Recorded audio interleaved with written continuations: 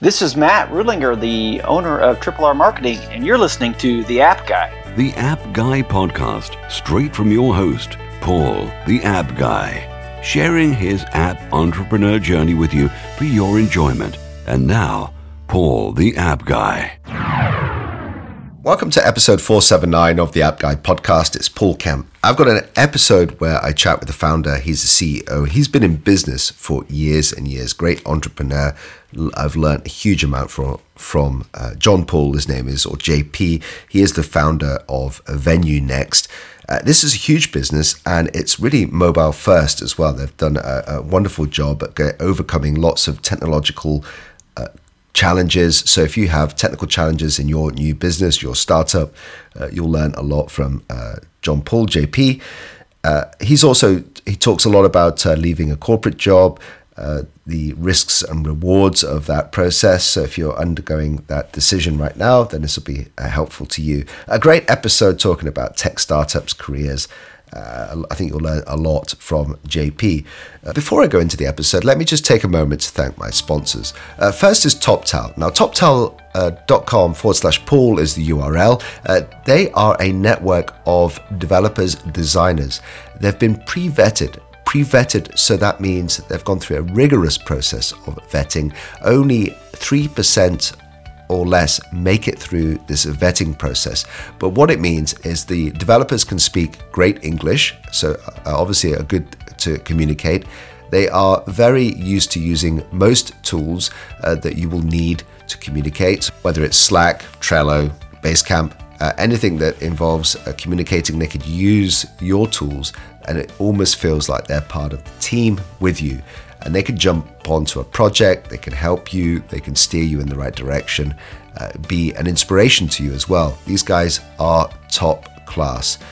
It's something great about getting a great developer. So for your project, for your app build, go to toptal.com/Paul, toptal.com/Paul. That will give you access to their network. You'll be able to get through to a great developer, and you'll get a 2-week trial where if it doesn't quite work out, you can get the developer paid for you, and you can continue working with them on it with another developer. So it's a really wonderful company. They mean what they say when they talk about having a great network. Thank you very much to TopTal for supporting this episode. Next is GummyCube. GummyCube.com is the place to go to for App Store optimization. For the world's best App Store optimization, keyword search, they're using data that is pulled from the app stores. And we know that over 60% at least of app searches are within the App Store. So if you want to be discovered, if you want to be found, downloaded, you need to go to GummyCube.com.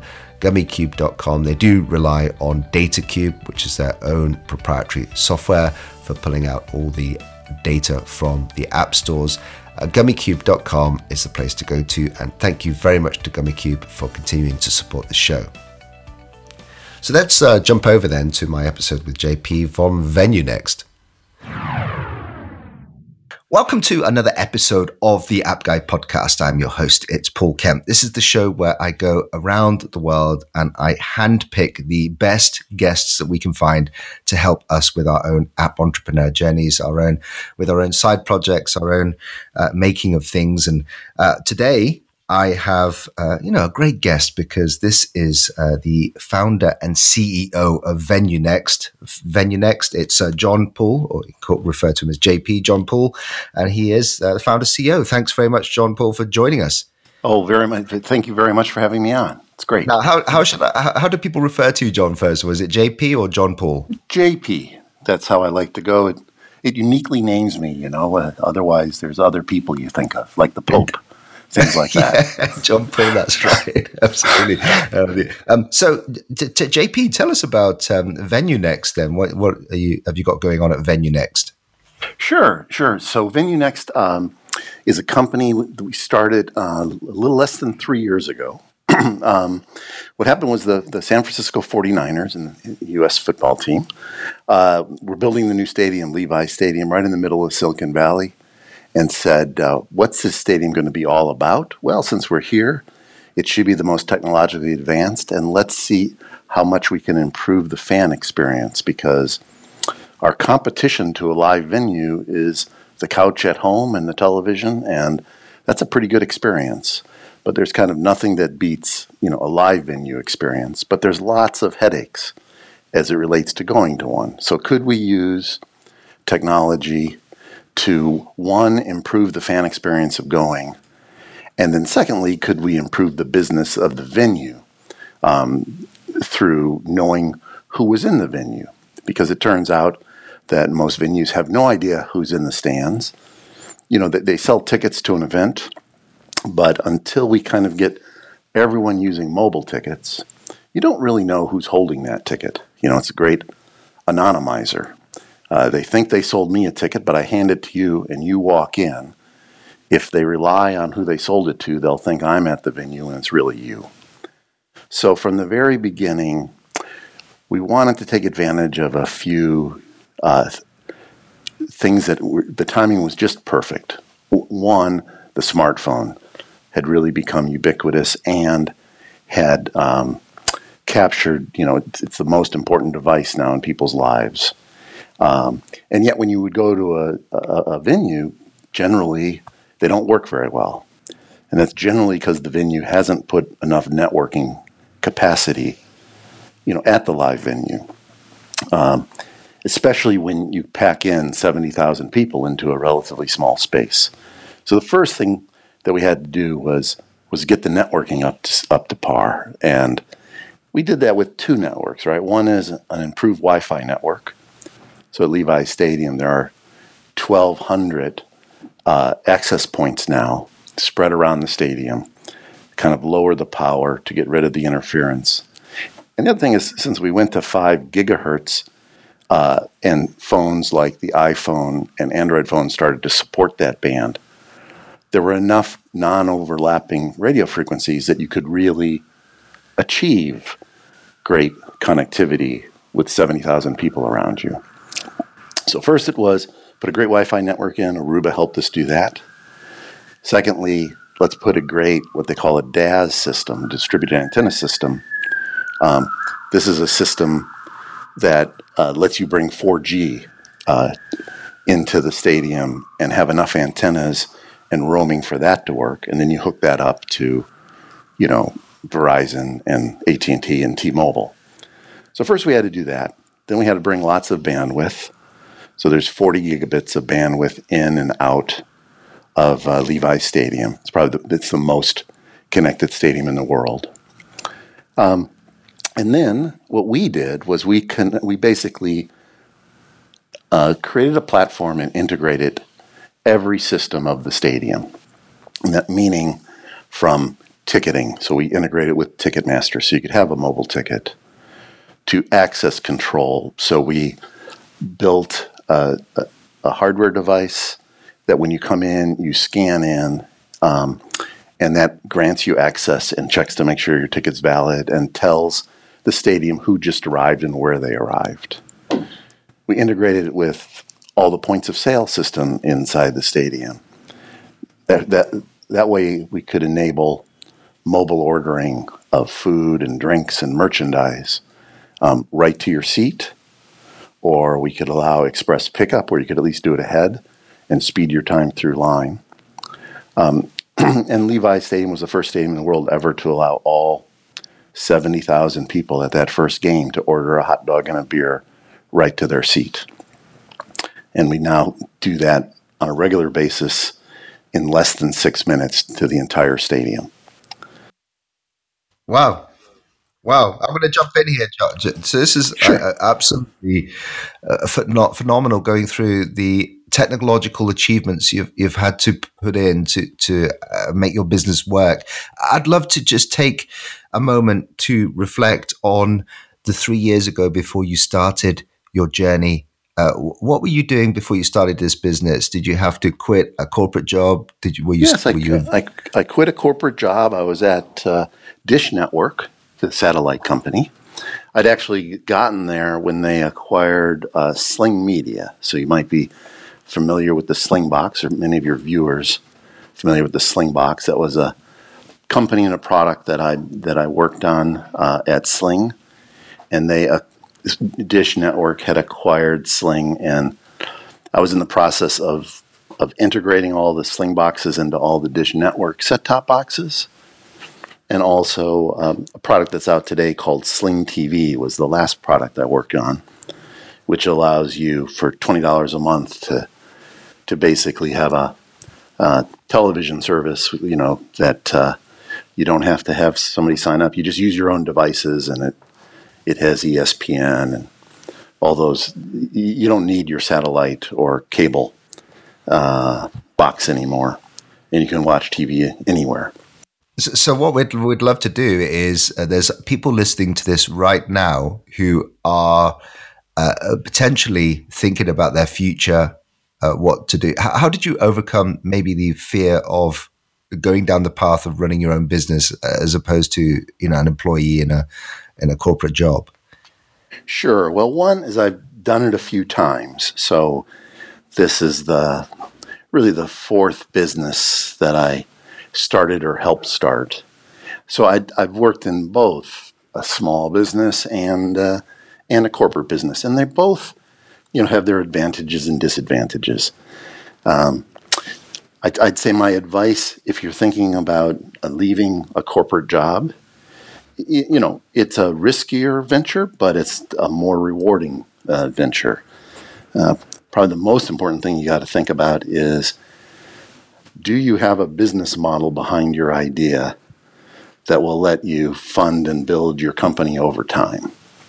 Many people have maybe a great product idea, but if they don't think hard enough about how does that business succeed with that product, then they're hurting their chances of long-term success.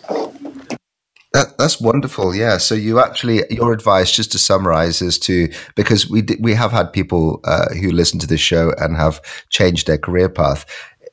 Your advice is it is a riskier option, but it's so much more rewarding. How is it more rewarding for you, JP? What are the rewards? Yeah. Well, there's obvious financial rewards if you do well and you're the founder and you own a significant piece of the company. It becomes valuable. But I think more importantly, what you get to do every day matters to you. And, in corporations, lots of time, half the things you're doing matter to someone else, and you have to do it because the corporation wants you to. You don't tend to be very close to the business. There's people that work at a big corporation, and you can ask them, well, what were the revenues last quarter for your company? Something that probably everybody should kind of know. And most people go, geez, I don't know. Because they're compartmentalized into their function and think a lot about that, but don't get to experience kind of a business on its whole and making sure you're doing the right thing for your customers and that your customers are happy. I'd say that's the most rewarding for me. Is I love to visit customers who trusted us early on, and we've delivered on the promises, and they're happy, and they sing our praises to other customers. That's a very rewarding thing to do in the market. It sounds so inspirational, JP, I have to say. And this is your fourth business you've set up. What guidance could you give for anyone who's maybe setting up their first business from all the times that you have learned in terms of setting up? Well, pick your partners very carefully. The people you start with, make sure you know them quite well, because it's a stressful thing, and you have to have each other's back and be comfortable that you're in it together. I think that's one important thing. I think another one is, okay, how are you going to fund it? How are you going to pay people? I mean, it's great. Most businesses, when you start them and you talk to most people, they'll say, I don't know about that. I wouldn't necessarily do that. That's not a bad thing, because you're probably ahead of them.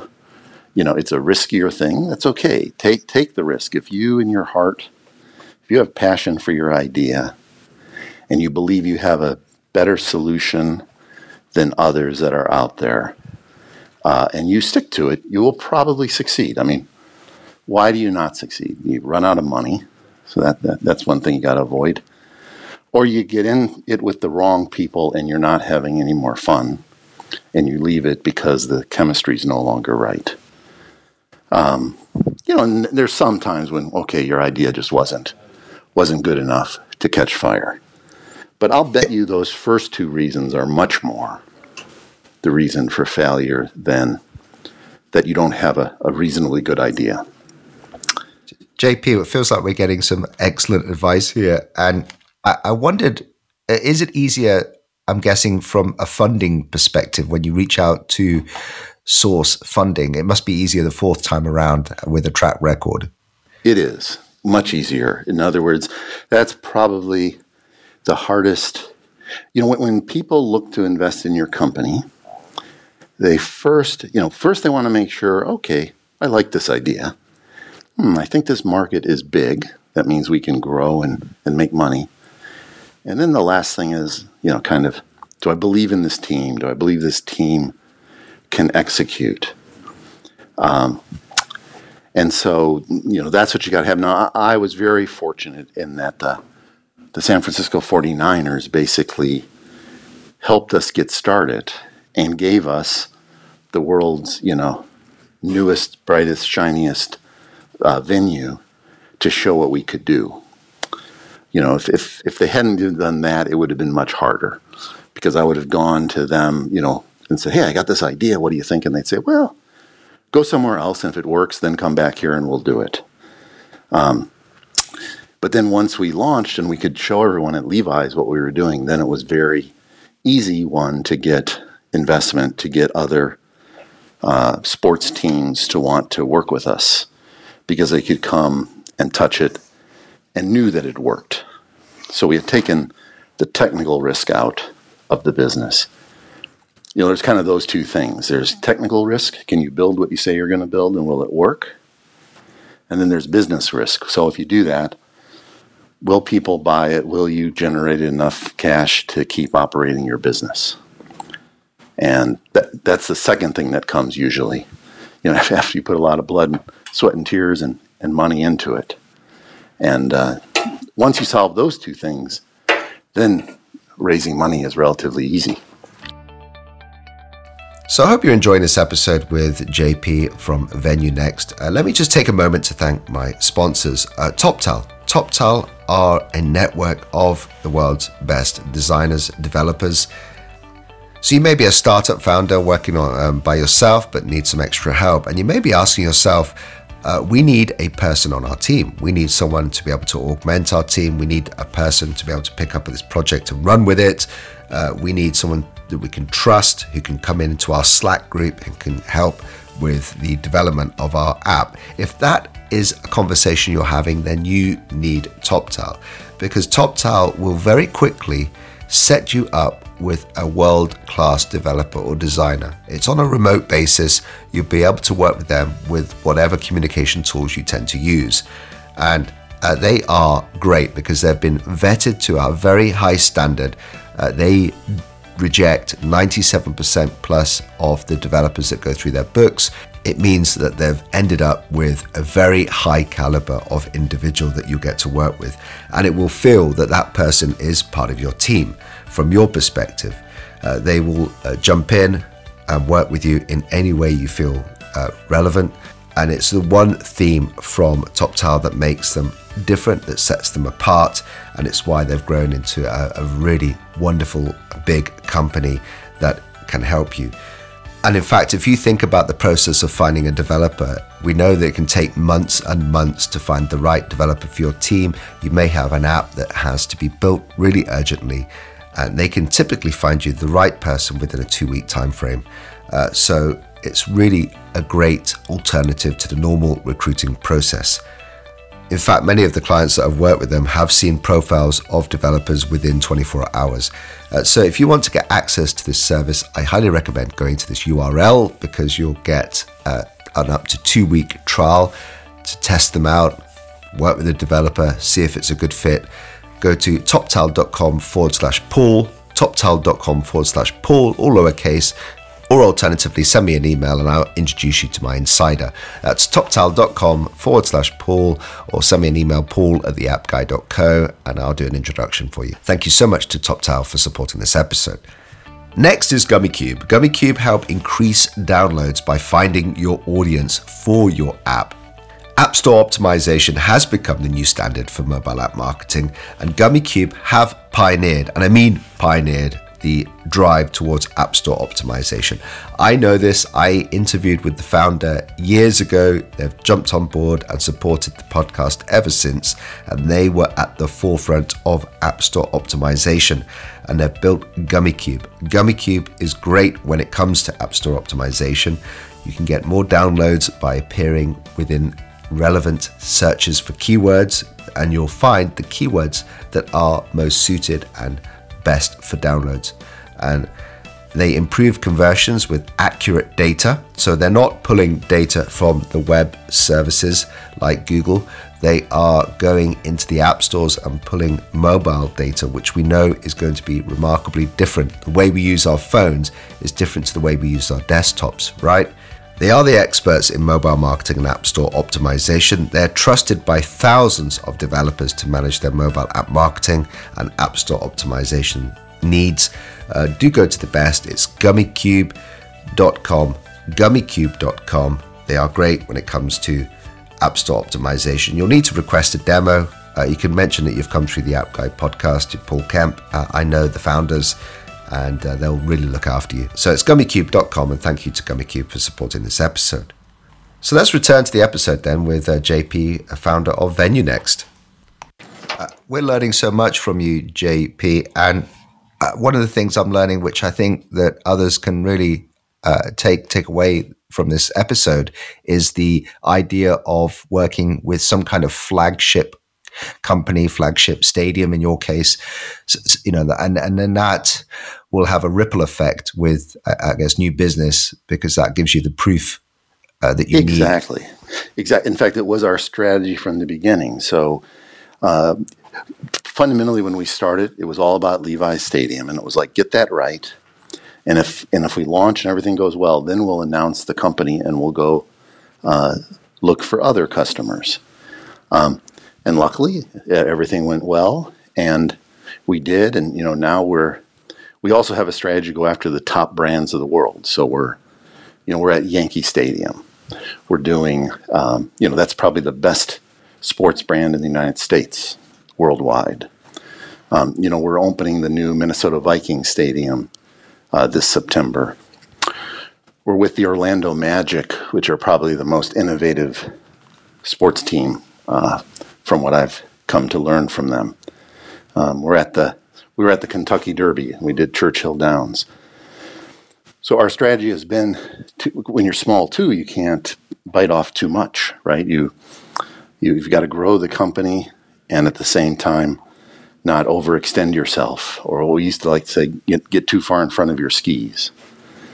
So you want to make sure you're building your brand, you're building your business, but not taking on so many customers too fast that you'll fail.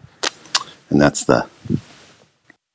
let's talk about a few things you've just mentioned there. One, the importance of building a brand. VenueNext is a very good name. How hard was it for you to build the brand, come up with a name, and find the domain and all that sort of stuff? Sure. Well, it turns out the domain only cost us $14.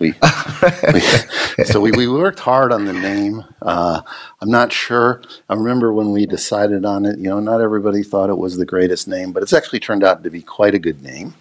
Maybe I wish it didn't start with a V, because we're always at the bottom of the list. But other than that, it tells what we do, right? We're really creating the next generation venue. And then, of course, it takes great PR. And I was lucky enough to have worked with Louise previously, and she helped me launch another one of those companies. And with her and with the 49ers and with those companies I named, it was easy to get the attention of the world at what we were doing. I would say Levi's Stadium and the 49ers, helped us tremendously. Then, just this past February, the Super Bowl was there, and we built the app for the NFL, and that helped propel us further into people being aware. But that's an important thing for young companies, is they have to get awareness in the market that they exist. It's probably the biggest downside when you start a company. So you work for a big company. It's got a great brand. And when you call someone on the phone and say, hey, I'm with whatever, they go, oh, yes, and they want to talk to you because of your brand. Now you start your little company, and you call up and you say, I'm with, this little company name. And they're like, they don't even return your calls because they don't know who you are. They don't treat you very nicely, the bigger companies. So, yeah, it's crucial that you build the brand and that it represents what you do, for your long-term success.